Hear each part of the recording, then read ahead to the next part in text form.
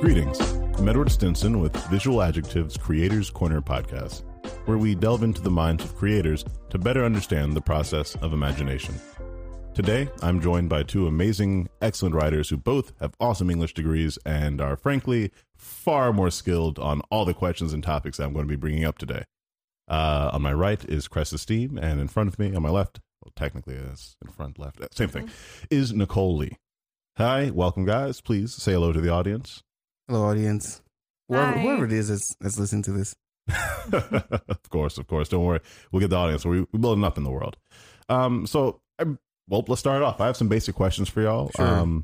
I just want to get your opinions on writing, the creative process, and I guess just to give our audience of some other perspectives, really, First question, when creating characters, of course, they are amalgams of emotions and varied possible backgrounds, possible races. Facts. There's a lot of different aspects you can really come up with when a character. At Visual Adjectives, we have a kind of foundational 4 character components that you could really base a character off of: heart, mind, body, and soul.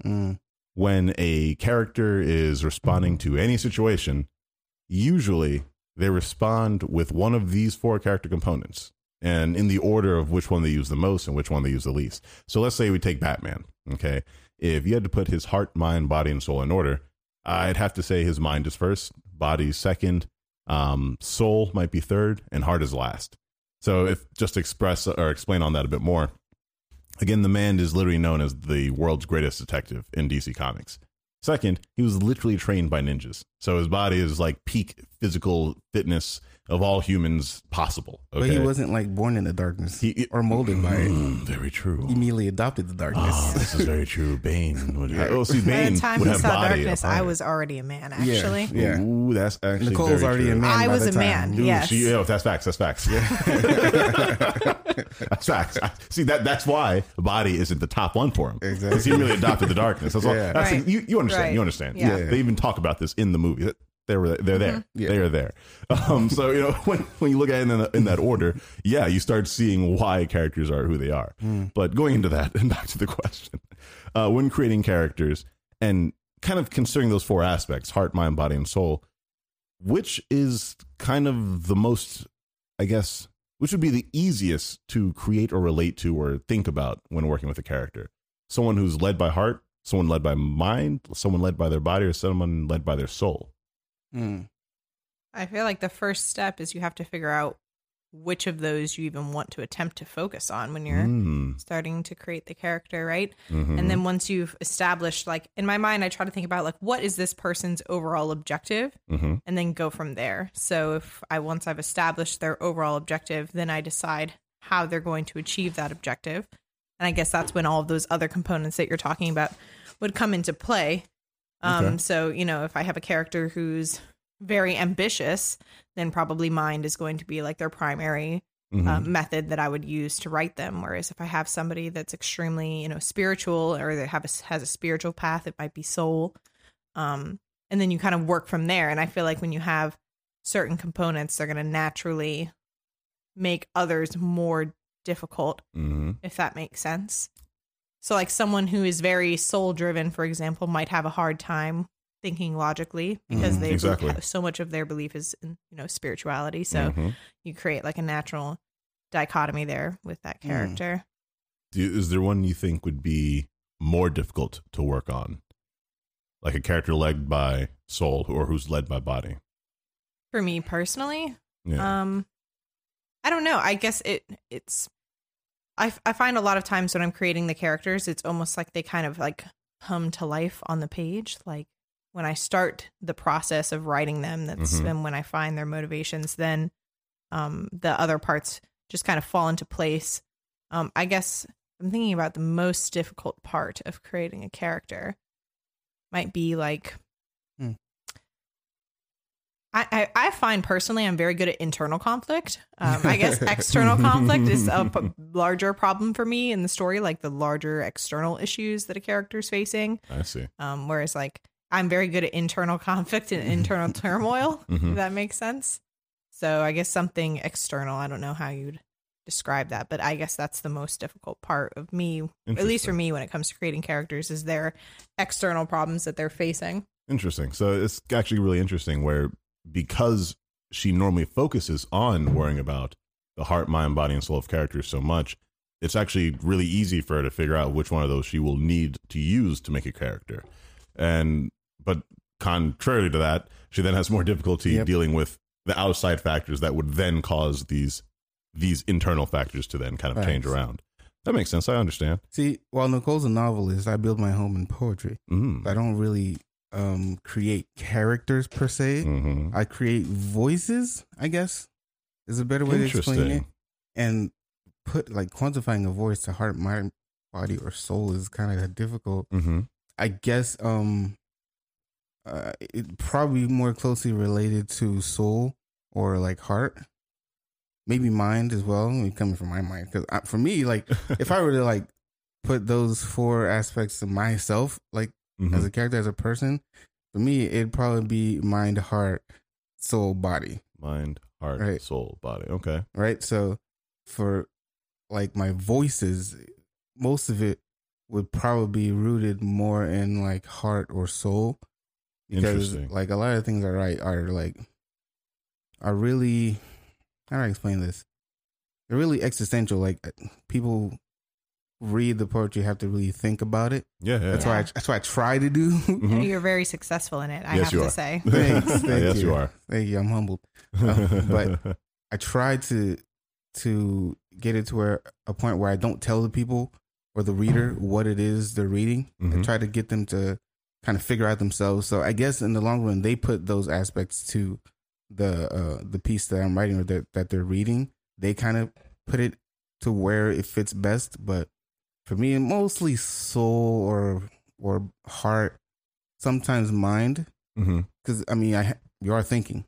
So I do try to make people think and just kind of interpret the poetry as they will, not as I intended to be. Because what I think may also not be what you think, and it's whatever it is you think is correct. I like that. Frankly, that mind, because that's your first kind of instinctual component that you actually put for yourself. Because that's your first component, it then kind of makes sense that soul and heart are directly after it. You use your mind to kind of create that initial step through the door for people to interact with your heart and soul. And then, you leave by for last because, well, frankly, you're writing. It is an exploration of the mind to then find the deeper components of the heart and the soul. Great. I agree. Yeah, man. Nice, man. Sometimes it's hard, but you get through it. Heck yeah, I agree. If you guys see me put down a cup, it's because we're drinking tea. Yes, we are. We're drinking, very classy. Yes, super classy here. In like a study area, we're extremely, yes, indubitably, extremely literary right now. Of course, very. Yes, books everywhere.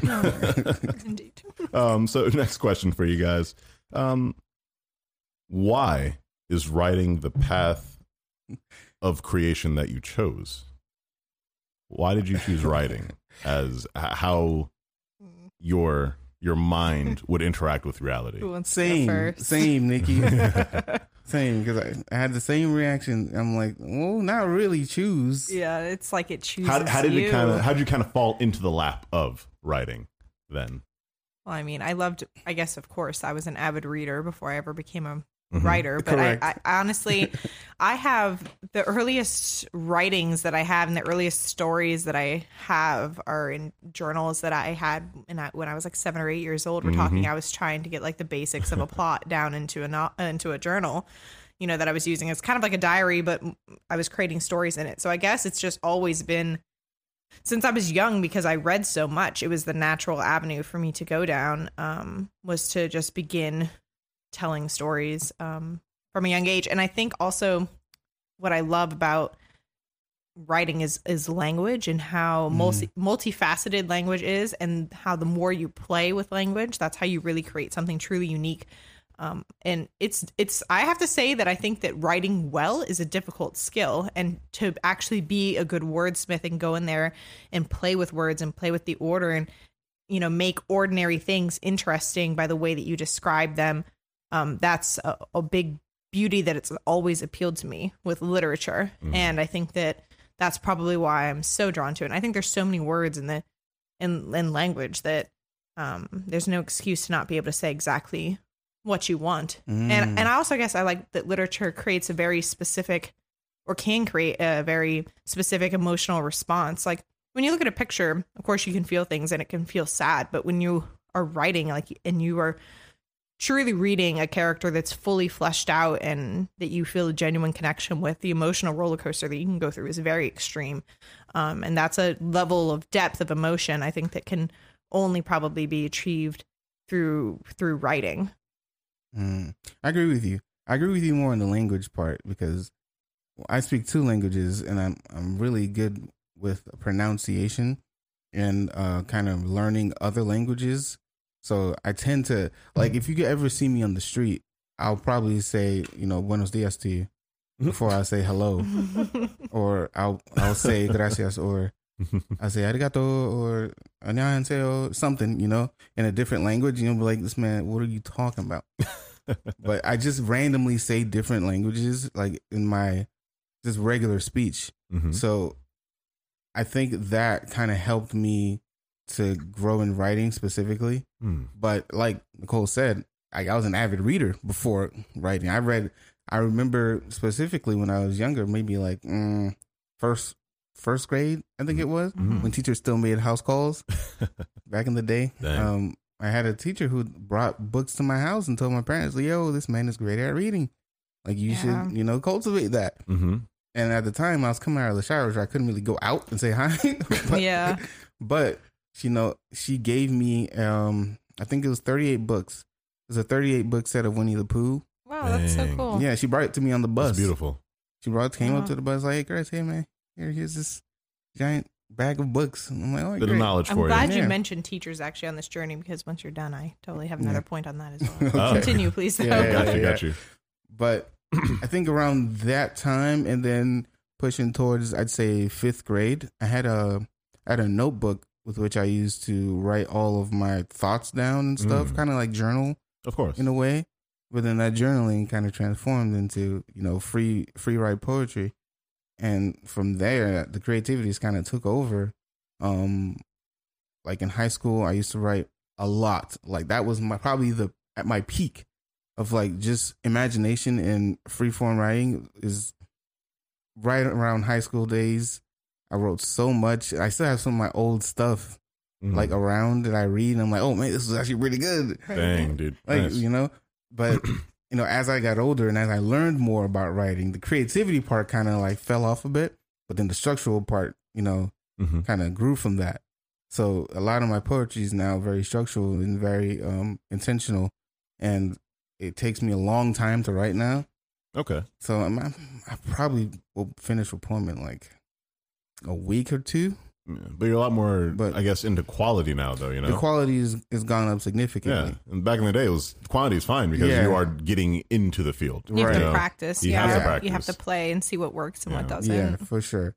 So it all just kind of culminated into this I guess this feeling of having to get my thoughts out, but now I just can't do it. I can't just spew it out randomly now, because I'll stop myself from doing that. I'm like, hold on, no, let's build something from this. Yeah. Like this could be something really good. This could be a great work of art. This could be, something masterful. Yeah. So I guess I didn't choose to be a writer or choose poetry. It really internally just chose me. And I think it just happened to be the circumstances of my life that just kind of formulated that way to, help me gain more knowledge and gain more understanding about my own creativity, and just ended up being poetry, Makes sense. Yeah. I love that you brought up teachers, because that's something I totally didn't mention in mine, but as soon as you said teachers, I was like, that was a huge part of my journey. Was I had phenomenal language arts teachers from the time that I was very young. I can remember in 3rd grade doing the 100-book challenge, and all the other kids were reading like tiny little books, and I was reading Harry Potter, and my teacher encouraged that, and like instead of counting my Harry Potter as like 1 book, because that's cruel, when the other kids are reading books that are like 30 pages long, and I was reading these like 200-page chapter books. She really encouraged me to read and encouraged me to read chapter books and stuff of that length. And that just continued. I mean, even in middle school, I had several English teachers who were extremely encouraging with everything that I wrote and encouraged me to read and to write. And that continued into high school. I had a teacher in middle school recommend me to like a fan fiction website, which was, I mean, sounds silly, but that's where I think a lot of writers, especially young writers nowadays in the age of the internet, get their start. It was by reading, you know, other people's fan fiction that's good and some of it that's not so good, and learning from other, you know, struggling writers or young writers. Learning from. Right. And even getting to put your own work out there on those kind of websites and get that feedback. I mean, we're talking in middle school, I was writing and posting things and getting feedback, and some people were not nice, you know, some people were very brutal, but it gave me an opportunity also to practice my skills and have an audience that was willing to read them at a very young age, which is something people literally pay to go to workshops to do now. And my teacher introduced me to that. So, that was a huge part of the process, having a teacher that believed in you. And I think when I hear a lot of people say, I hate writing or I struggle with writing, it's because they didn't get that opportunity to have a teacher that really encouraged them and showed them that writing and reading is fun. It doesn't have to be a chore. It can be something that's enjoyable, which I was reinforced constantly for me in my childhood. That's I can't express how much that really is important. I know it is, because that was actually the segue into my very next question, which is, who are some of your greatest influences? But I'll actually save that for later on, because again, both you kind of explained it and expressed it, where you guys, you know, had your own influences, but there were pivotal points and pivotal people and mentors in your life that made those integral steps to let you know that it was okay to be and feel what you guys were being and feeling. Now that I think about it, I'm very surprised that there are so many people willing to read my works when I was younger. That's what I'm saying. You know? Like, where do you find someone to just read these little excerpts from your heart that you just kind of throw up into a lot of people don't have a paper. Yeah. And, you know, some random, because I was in the poetry club when we were in high school. We used to go every, I think, like Wednesday, Thursday, something like that. We just kind of go the back of the cafeteria in a little area, and be just a handful of people. We would just, you know, read poetry, or someone would just spoken words. It's kind of like an open mic, you know? Yeah. We also had snacks. It was really good. It was a nice little niche of like people to be in, because that's like where you felt at home, especially in high school. It could be brutal. But it's like where you felt at home, like at your club. You know, so I mean, it was just really weird now that I think about it.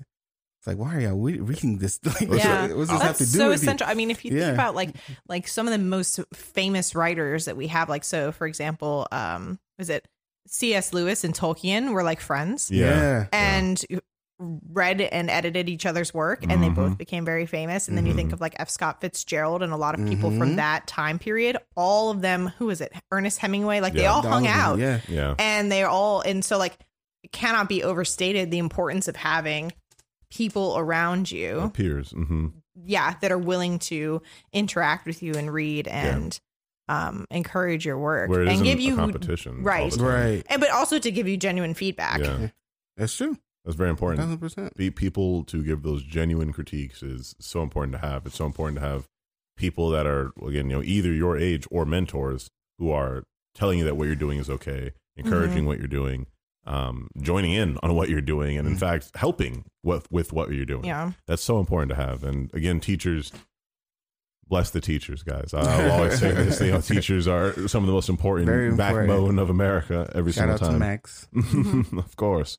Now, are there any particular universal concepts that you find yourself usually attracted to writing about?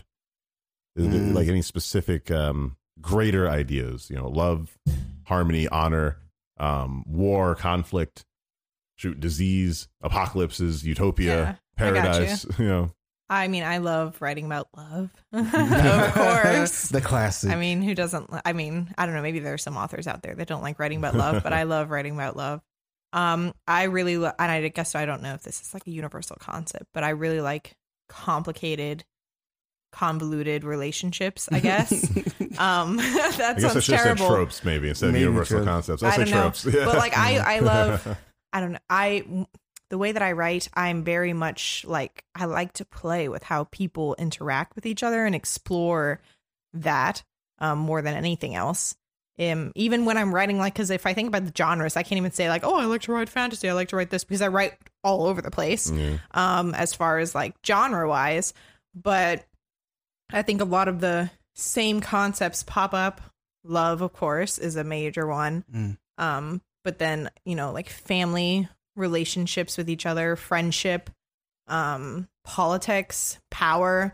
Those are all ones that I like to play with a lot, I think. Nice. Kind of works. I mean, Doug, goes hand in hand with earlier when you were talking about the heart, mind, body, soul thing. You know, she's, I say the interaction between conscious subjects is definitely the focus I see in a lot of your writing. The internal stuff. Yeah, you know, and the background, the setting, all that comes afterwards, right? In kind of focusing on how these people exist, but then, oh, by the way, it's like the way that I create. It's like the characters and their complexities come first, and then I shape the world that I need around making and seeing how those characters are going to interact with each other in the way that will bring the most explosiveness for the reader and cause the most conflict, I suppose.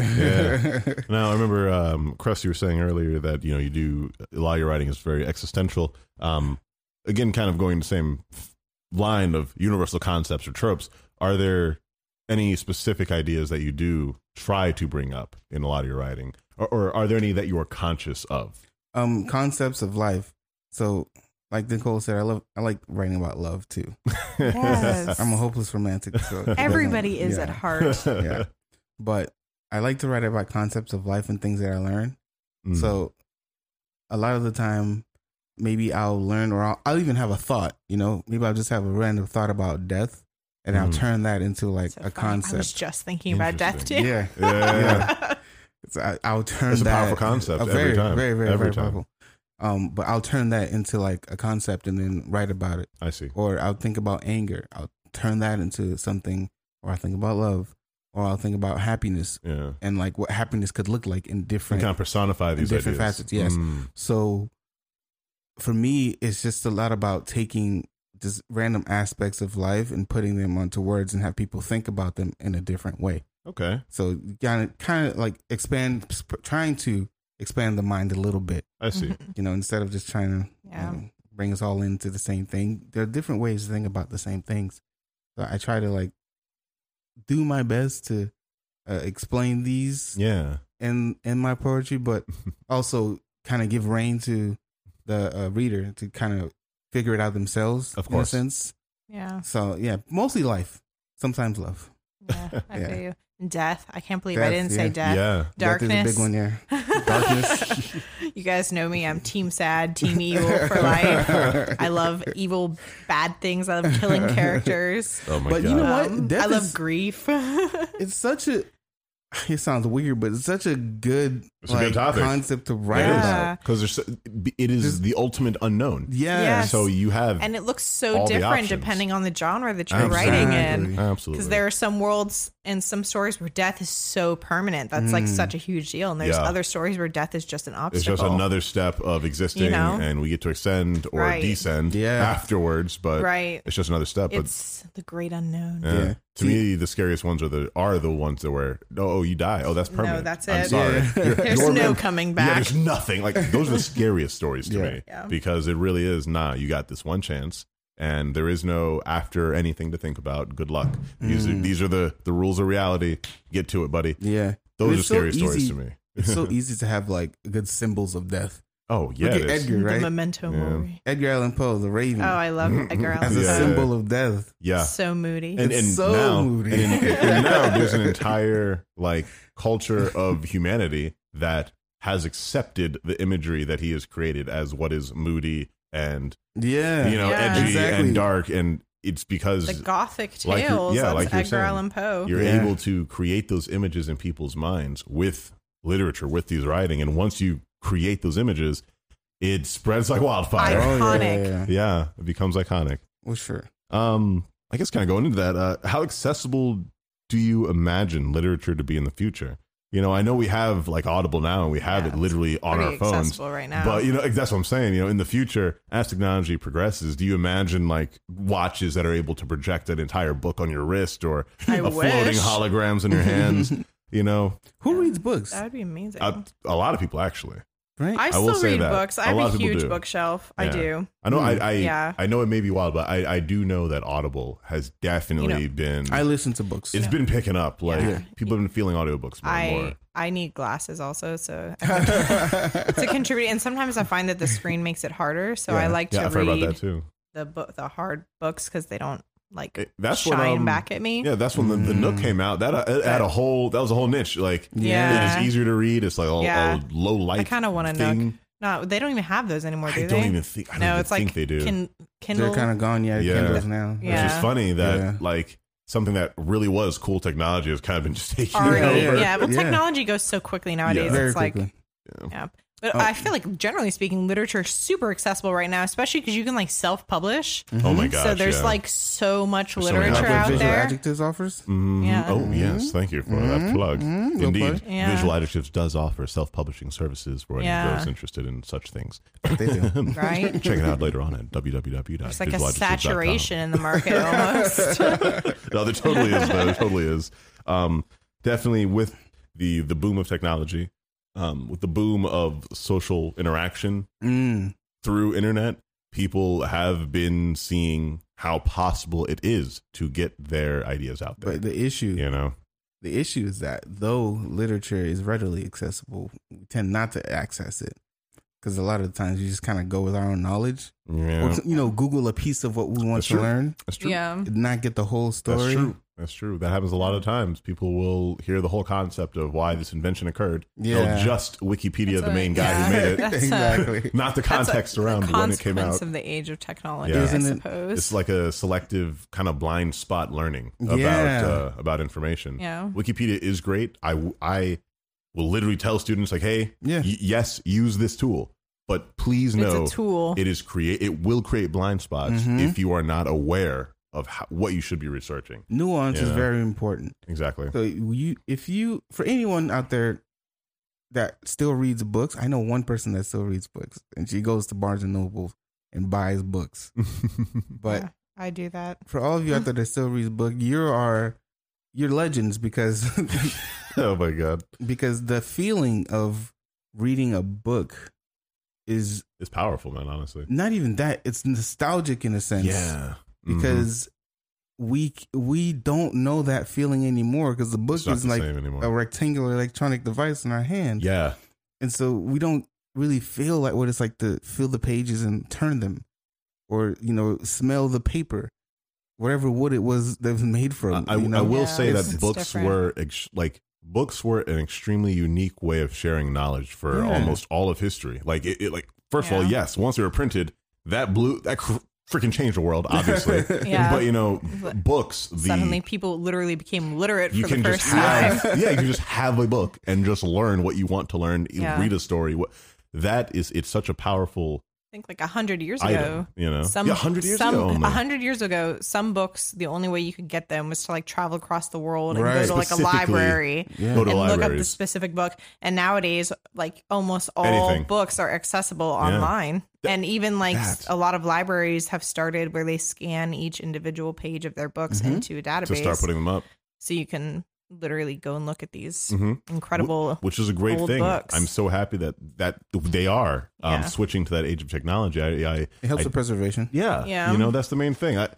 I can't count how many times I have like Renaissance Fair friends who you mentioned. Well, what about the burning of the Library of Alexandria? Oh literally, they get so salty. Like they were there. Still traumatized. I've been personally victimized by the burning of the library in Alexandria. Exactly. The history of the world is not what it should be because of this. And knowing history, learning history, you will get so frustrated at the human race over and over and over again. But you got to keep learning about it. You got to keep hearing this history. You got to keep letting books be the bearers of this knowledge, you know? To this day, there's only one book I actually like still read, especially because I want to finish it. I can't remember the last time I finished a book. Oh man. But it's a book of poetry by Edgar Lee Masters. It's called the Spoon River Anthology, and it's like an anthology of stories about this place called Spoon River. Okay. That I don't know if it's real, or if it's made up, but it just goes through like the lives of all these people in the Spoon, and all the stories kind of connect in a way. Okay. It's actually really, really good, and some of the concepts in there are incredible. So I have to finish that book. I'm like. Probably like 65% done. I'm reading 2 books right now, actually, and I'm still like working on them actively. Yeah.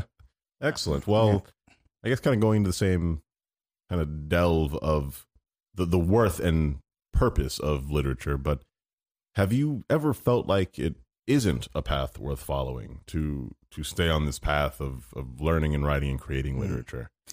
It depends on where you are. Like in America, I don't think it's the path for you unless you are a superstar or somehow you blow up from writing. Like it has to be like really, you either have to be cemented in writing before anything goes down, or something has to bring you up. You have to know somebody to bring you up. In the right place, right time. Because if you think writing is going to be your main source of like making a living, success or income, you got another thing coming. Extremely tough.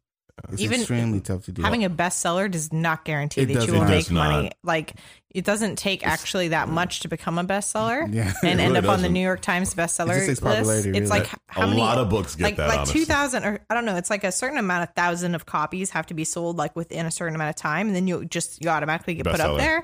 So, but if that's like the majority of what you sell, then that's it, and you're gonna need another book really fast. But that's been the struggle of being a writer for forever and ever. I mean, we're joking before the show even came on about how like writers are just struggling, and it's like the curse of the writer to never be recognized for your work until after you die. Yeah, because if it's ahead of his time, no one's gonna notice. No one's gonna care. Well, like you see so many writers are like so ahead of their time, and they're writing at the time, and everyone's like, all right, weirdo. And then like 20 or 30 years later, people go back and they're like, oh my God, so they were onto something. Like, I mean, like you think like, for example, like Edgar Allan Poe is where we're talking about him earlier, but he's a prime example. You know, when he was alive, he just struggled. I mean, we talk about how people, you know, he was so obsessed with death and darkness, but his life was literally just tragic. Death and darkness, one death after another, you know, losing his mother and his father abandoning the family, and then losing his next mother figure. And like, he just had death in every part of his life, and he struggled his whole life. He didn't have a choice. Never made a lot of money while he was alive. He was able to make a living off of his books, which was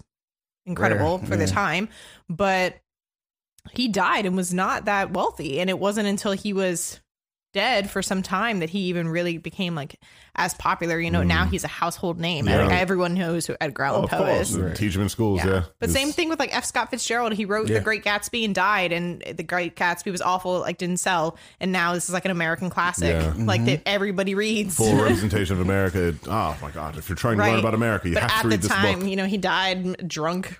Probably a drug addict, alone, going through a divorce. Like, oh God, yeah, that is the struggle. Yeah, it's tough. It really depends on where you are in the world.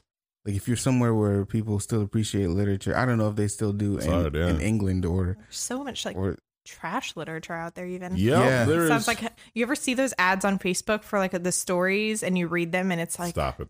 You guys know what I'm talking about, right? You've never seen them? Yo, I've been seeing them. Oh my gosh. You hit read more, and it's like the most horribly written, like tropey thing you've ever seen. And like you click on the link and you have to pay to read this. I'm like, why would I pay to read this? It blows my mind. But people do. I don't know why it got crazy. me several I don't know. times. Maybe it's like, it is very, I guess like, because the market is so saturated and because there's so many people that want to read, like the opportunity is out there, but you really have to dedicate your life to it and make like a strong following. And I think it's hard for a lot of people to do because, you know, in order to produce the amount of literature you really need in order to sustain a living, you don't have time to do anything else. Yeah. So you have to either lay a foundation by, you know, maybe writing books and then slowly gaining that following enough that you can like leave your day job and write full time.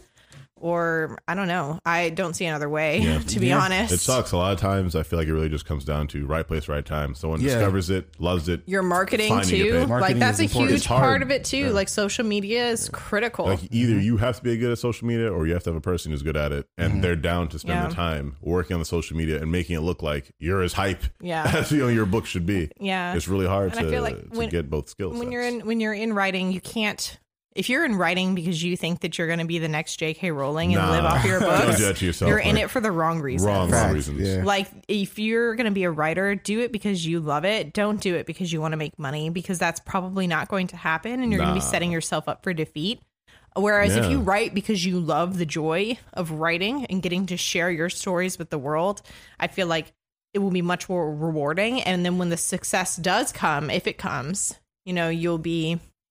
it'll be a lot more fulfilling than just like drilling out stories, trying to make money. Your stories will be more genuine too. If you're doing it for something you love, you will have concepts that you genuinely want to see finished that don't just end up being, mass produced hot garbage just so you get stories out. Well, and if you write your stories well enough, here's a George R.R. Martin, his books have been out since the 80s and nobody really thought of them. And then HBO picked up it as a show. And now everyone's sitting here waiting for The Winds of Winter, which we've been waiting for 20 years now. You know what I mean? Like, or 10 years, however long it's been that you've been, if you're a Game of Thrones fan of the books, you know what I mean? Song of Ice and Fire, like I am. You've been waiting forever for this guy to release his book. And, I bet George R. R. Martin can do that because now he makes stupid money off his royalties. Well, he paid. Dude, the same thing with the guy from The Witcher. Like, the story's amazing, but the same guy from the same thing with the Witcher books, Like, first of all, he had he had books.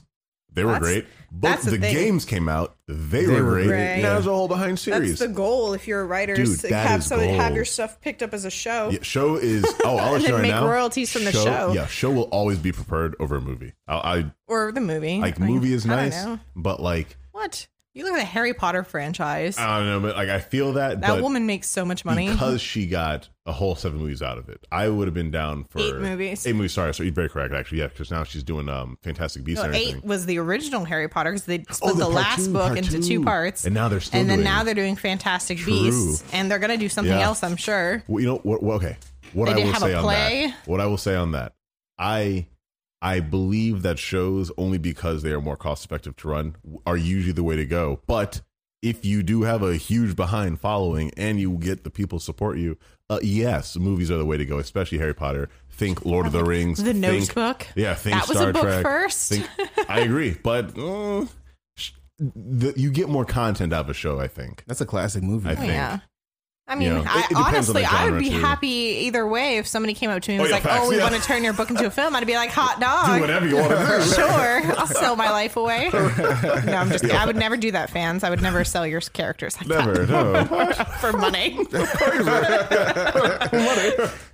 Money. Yeah, it's crazy. What nonsense. Never. Moving on to the next question. Yes. Yeah, but the inkling is that your main source of making a living shouldn't be writing. It should be supplemental, if anything. Yeah. And if it gets big enough, then you can use it as... Take the lead. Yeah, you have to be realistic about it first. Like, you can't put all your cards down for it. Don't put your feeling of success into making money. Yes, don't do that, please. Because you will just hurt yourself. It'll hurt so bad. Mm-hmm. On the next question. That was a really good talk. Thank you. How do you guys work through or out of a creative block? So funny. We don't. So I asked this same question many years ago as a young student in a literature class that I took called Writing for Young Adults. Ooh. And my professor was brilliant. She was very tough, probably one of the toughest literature professors I've ever had, but that just made me want to prove her wrong all the time. So, But I asked her this same question. I said, what do you do? Because we were given writing assignments in the class, and sometimes it's hard to be told what to write about, right? Mm-hmm. But it does make you stronger when you can write, at will. Yeah. And so I asked her, how do you get over writer's block? And she literally said, you don't. You write. That's what you do. You just write and you keep writing, and eventually something good will happen. And you can always go back later and edit and make it better. And at first I was like, wow, that's like the worst advice I've ever been given. But so I went home, right? And I did it. So I was sitting down in front of the computer. I'm like, what the heck? I have to write this assignment. So I just started writing literally whatever came to my mind. And at first it was hot garbage. But then all of a sudden it just started clicking. And then you guys all, I'm sure, have experienced that moment. I mean, we're all writers here, where the story starts to write itself and you're just like the vehicle. That's one of the best feelings by ever. which your mind is, putting these words onto the page.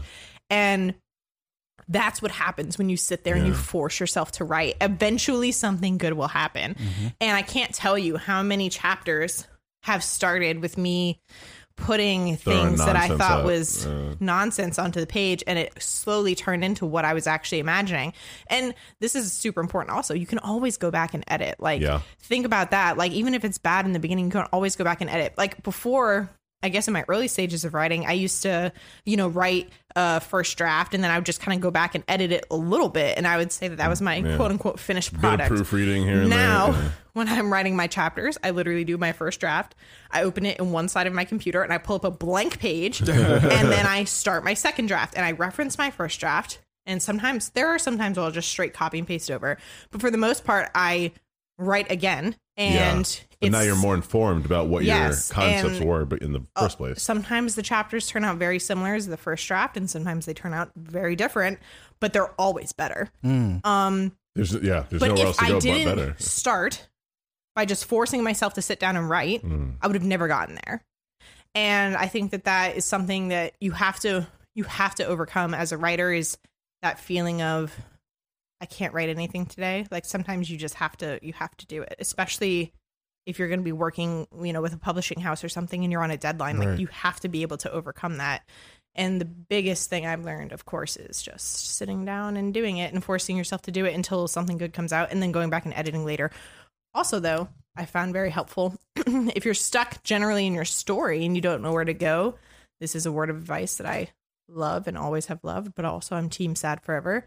But so think about the worst thing that could happen to your character and then put them through it. And I don't mean kill them. I mean, like, if you have a character who's motivated by their family, kill their spouse. Like, no matter what happens, the story has to go on. The story will go on and the character will be different afterwards. So, it's like, but again, that comes from like character motivation and establishing that, making sure that your characters are clearly established so you can play with them in that regard.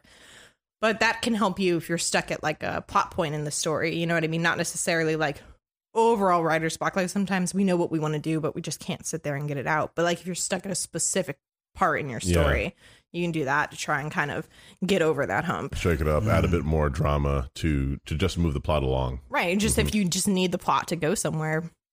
The funniest thing about like writing poetry is that I don't feel like I ever have writer's block.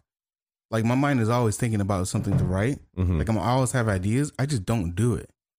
Like, it's just for some reason, motivation. Yeah. I just don't sit down and write. Yeah, the ideas are there, but it's just like, oh my God, materializing it. Materializing the time the it ideas. takes to bring it up. The hard part about that is that I'm never satisfied, by the way. With poetry, it never comes out like I want it to come out. Always close. Never exactly how I like it.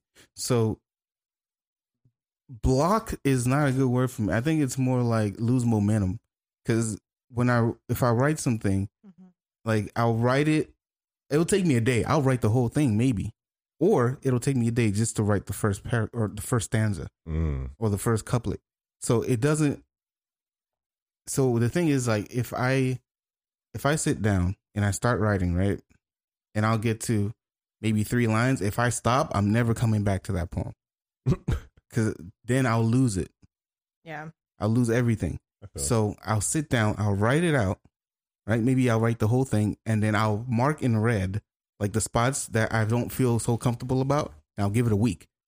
Yeah. And then the next week. Oh, that's great advice. I'll go back, and I'll be like, let me change this, let me change that. Because when you read it, the initial feeling is good, but when you read it again, the feeling will be different. It's completely different. Right. It'll always be incredibly I'll tell you right different. now, if there's one thing I learned about the human mind, is that every single emotion we go through is literally a wave with varying crescendos of how much is rippling, how much, where is this going. The idea of trying to nail down your thought for writing is so hard. Yeah. Like you guys were saying earlier, it's playing with a a mutually understood language to try and transfer my idea to you. Right. You know, like that's hard. It is so very hard, especially when it's like I draw. I'm an artist. Like, yes, I write a bit, but you guys, you know, write far more than I do and are more skilled in the artisticness of writing, you know, so the artistry of writing. But when it comes to that, I find that, yeah, you do have to sketch it out. You do have to make those first drafts. Those bare bones Yeah, down. if you don't, And that's if you don't discipline. sketch, Very much so. it Yeah, literally- that's just it just doesn't discipline. exist. You Yeah. have to have the discipline at that point. Mhm. But I loved Cress's advice to Yeah. give it time, because I can't tell you how many Yeah. times I've Simmer like on it. we were talking about, like, where I write something down and I'm like, oh, this is word vomit. I'm just like getting it out. Yeah. And then like a week later, I'm like, oh, let me go look at that terrible first draft I wrote. And I'm like, wait a second. Hold on. This was actually good. Yeah, it was and then absurd, like, yeah. I'm like, oh, this is great. And that's when I pull out that second blank page and I'm like, Yeah. oh, let's go from here. You know, Yeah. you will. It reminds you sometimes how good you are too, Yeah. to like Yeah. go That's back. important. It almost 100%, yeah. feels like you're going at it with a fresh, like you've never read it before. Exactly. Like if you feel like, especially I find with my really old writing stuff that I haven't, like if I'm talking about my novel, for example, the first couple chapters, which have been established for a long time now, I go back and I reread them and it's almost like a different person. Like it doesn't even feel like I'm reading my own writing. That's really cool. Yeah. Because the author's voice, you know, is different from like my Yeah. regular voice. And like, it's so cool to reread your work and like get excited about your story again. Yeah, because you're And you're like, reading, oh, what happens next? Yeah. Oh, I get to decide. you're Like- reading like your own You have the power. iteration, but it is really Yeah. cool when you see your own work. You are really reading the story, and you're just like, holy crap, what is going to happen next? Yeah. Oh, I get to decide. Yeah. You know? It's really cool. Yeah, so I would say that if you lose momentum in writing, especially in poetry, I'd say go back to your muse, because my muse is life. So if I ever if I'm writing something and I don't go back to it, I'll just go outside, or I'll Just go experience that that's life great is advice happening. too. Yeah, Experience that I'll life live. is happening. I'll just live like regular life, and in that I'll find the inspirations that I've been finding Yeah. before. So always go I back to your understand. base, your Yeah. foundation, your muse. If you ever feel like you're losing Like- momentum or you can't write, just go back to why you started writing in the first place. Yeah. And live your life with intent also. Got to. Yeah, that's Tough. That's also I discipline. can't Yeah. express how important that really is. Like that is definitely Don't just something. blindly flounder about, you Yeah. know, looking for inspiration. Yeah, It's you not have to work it's not that how every it day. works. I find that, like you said, getting back to nature is something really good that works for me. Music, you know, there's find what works for you, find what gets you going and gets you excited about writing, and then nurture that Yeah, thing. deliberately acknowledge Yeah. what Yes. does make you happy. Exactly. Like acknowledge that you do feel happier doing a certain thing, and then be able to acknowledge when you are not happy, so that you can go find that thing that makes you happy. Right. And that's not a bad thing to be selfish about that. Sometimes, like find that happiness for you sometimes, because bro, life's hard. Yeah. I can't count how many religions tell you life Life's is hard. suffering, Yeah. life is hard.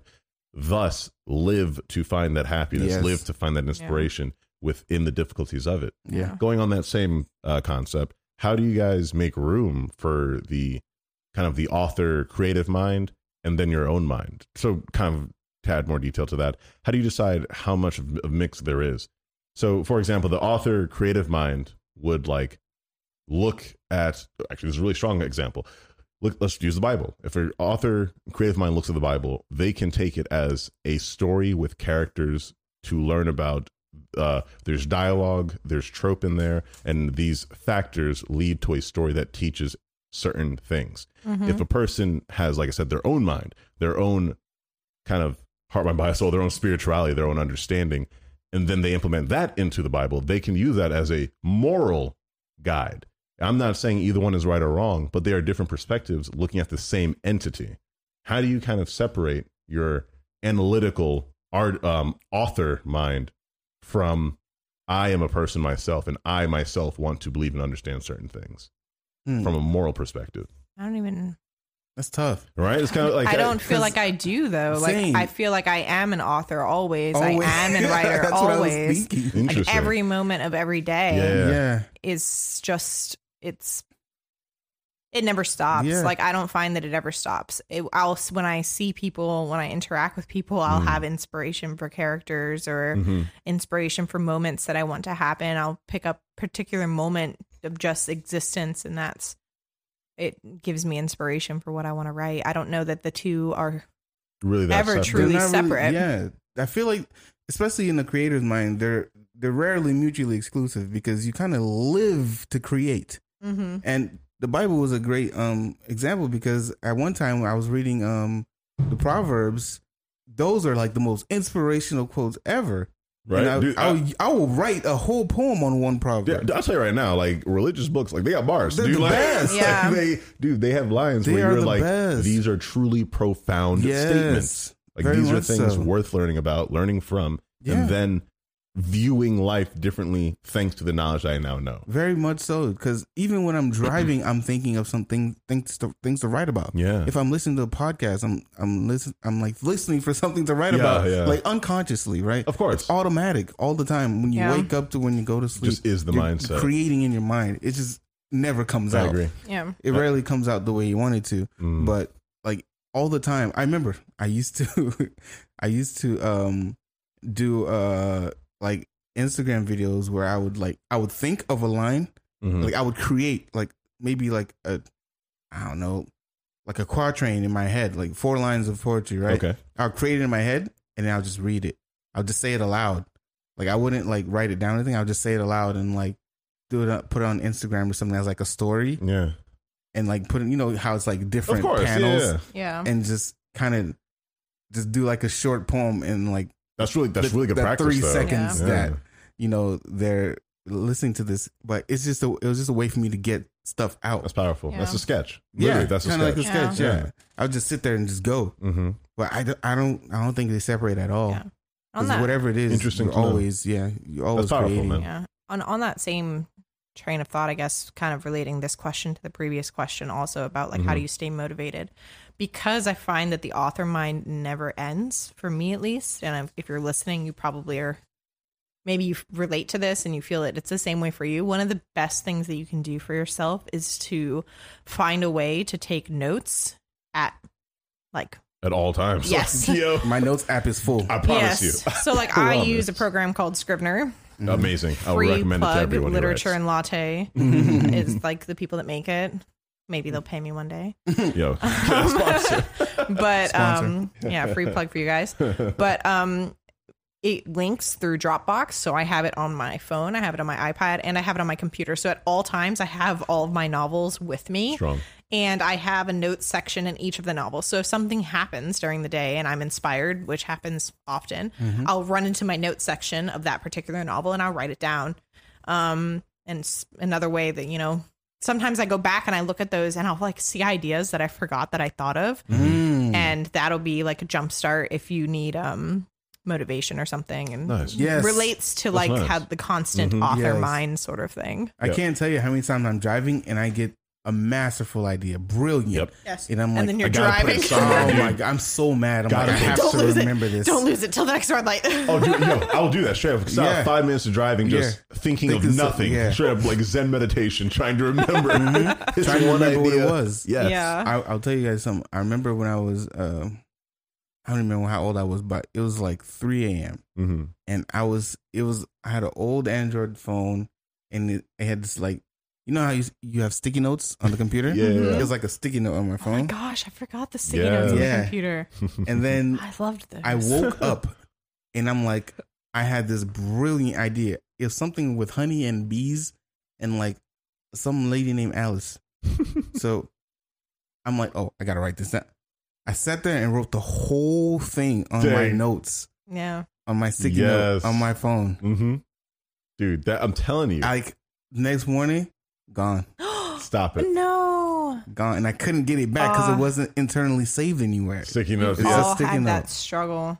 Learn The now, delete. So writers. I The felt delete. like it was my best work at that time. Back your Yeah. stuff up. Yeah. Oh my god! I can't say right Struggle. now. The struggle of the digital age and artists trying to keep their stuff Honestly, intact. thank God goodness. for the digital age, though, because I've had journals that I lost and I cannot Yeah, that figure out hurts. where they were. It hurts. And now, because of the digital age, start- between Dropbox and between Google Drive, I will never lose one of my USB stories drives, ever like again. everything. USB. I have Oh. all of my stuff saved in probably at least 3 different locations. Oh, as you but must. As you know, must. as a writer, you've been through that loss and you exactly. never want to experience Never that again. again. So now literally Never I have again. my stuff on Dropbox. I have it on Drive. I have it in multiple file formats like PDF. I have Doc. I have everything. Yeah. Yeah, that's what Never it is. again. It's devastating losing something you think could be a masterpiece.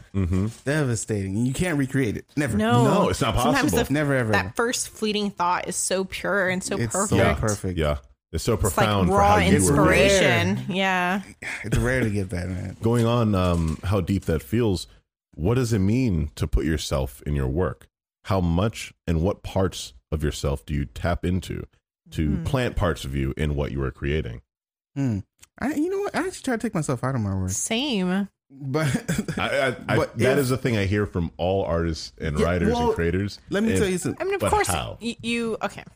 I don't And know. You want to where? go first, Let Chris? me tell you something. I read an article when I was in college. It's by Edgar Lee Masters, right?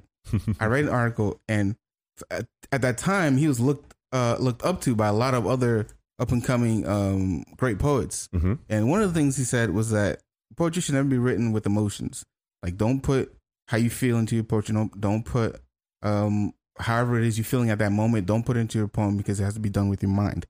And when you do it with your mind, you take yourself out of it and you give other people the chance to interpret it as they feel or as they see fit. Okay. So what I try to do is I try to take myself out of my poetry. I don't try to put a lot. Like when I was younger, I did. When I did free writes, I'd be mad and I'd write, I hate it here, on a piece of paper, you know. Yeah. But like a lot of the times when I say I in my poems, it is not me. It is kind of a disembodied the subject speaker. thing. 100%. Speaker, yeah. Or if I say me, it is not me. It's the that it's- perspective. Yeah, that it's is- something else. So if I do put any of myself in my poems or any of my works, it's mostly from my mind. Like it's something else I was thinking about personally. And then the analysis of it. You got it. So like my personal feelings or how I feel at that time, nah. I take myself way out of that because I don't want to give that to anybody. And I don't want to force them to feel any type of way about like whatever piece it is they're reading. Okay. Yeah. I want to let them do it by themselves. Like if I write something dark and you feel happy about it, then you're correct. Right. I don't want to write something your dark and make interpretation. you feel dark Yeah. because that's what you thought it was supposed to be. Yeah, it's not You know? you trying to make them relate to an emotion. It's Right. you creating an art piece. Sorry, I relate everything to art, but Yeah. it is you creating a piece and people feel what they want, to feel yeah. from it. Exactly. I understand that. Yeah. So I don't really put myself into my work a lot of the times. When I was Okay. younger, full of it. For So sure. Yeah. I would actually, I'm kind of inferring that it's more so you have to practice not putting yourself in work. 1,000%. It's actually Yeah. more so it's more so actually the default. really difficult. Yeah, Which that is why it people takes would me put so that. long. It's hard not to put yourself into I your see. work. I see. Because a lot of times you want to relate it to your life. Mhm. But the whole point is to take life as objectively as possible and give it and use the idea of life, not how you experienced it. Because you don't want to give them your experience. You want them to create the experience from what you give them in terms of like the platform, I guess. Mhm. Whatever the poem is, whatever. Powerful. Yeah. I You understand. just want to give them that platform and let them create what it is that they want to create from it, not give them what you created. That's powerful, You know? man. I understand that. Yeah. Yeah, Nice. I have to say, yeah, I don't often put myself into my own work. I try not to, quite deliberately, Yeah. because also this was a piece of advice I was given by another professor. Be very careful when you're putting your personal self into your stories because you open an avenue for yourself to get very hurt. Because remember when you create something, create a piece of literature and you put it out in the world, it does not matter what your intention was. No, it Nope. does not. People are going to interpret it however they will. And judge so it if whatever you they put feel. yourself in your story and people hate that character, like you're going to feel Like trash. awful. Yeah. So I try to purposely create a lot of distance between myself and my characters. Of course, there are things that I go through that I then relate into the story, but it's never going to be, this was my experience that I'm right. putting on the pages now. Yeah. I mean, some people like to do that. People do like, autobiographies and stuff, but that's not my style. That's not what I want to do. Funnily enough, I was doing a workshop a couple years ago and I was with a bunch of other, authors and we had all done our stories and we were talking about, this is after the critiques are over. And I had this one woman who was a big fan of you guys. You've all read it, the McBride novel that I'm writing. And she was like, I had no idea that you were Irish, because you guys know that all the main characters are Irish in the story. So she assumed. And I responded, I'm like, I'm not Irish, I'm French. And she was like, oh, she's like, I guess I just assumed because the main characters were all Irish, that must have been your heritage that you had drawn inspiration from. But it really wasn't like at all. It was something, something I had seen interesting years ago, and slowly the idea developed like all on its own. It wasn't like me, you know what I mean? Yeah, it's creating that story, right? That you're creating. But then, of course, like if you think of like the female characters, like of course when they're going through struggles, I'm relating it to my experience as a woman, of what the struggle might look like, right? And I'm putting that into the story, but it's never my experience, like my authentic. It's more self, more of your knowledge of the situation, right? Than your experience of the situation. And it's like emotions that I have felt. Maybe I might use those to drive a scene, but I'm never going to recreate my experience or recreate myself on the pages of my own writing. I understand. Correct. Yeah, we don't do that around here. Some people do. I think it's a dangerous slope. Yeah, I think so too. I think it's important that, like you said, like you have to work not to do that. Yeah, I feel like it's easy to put your own emotion and your own experience, not your wisdom, but your experience of the situation into the work. You don't want to do. Nobody wants to read a self-insert of like a.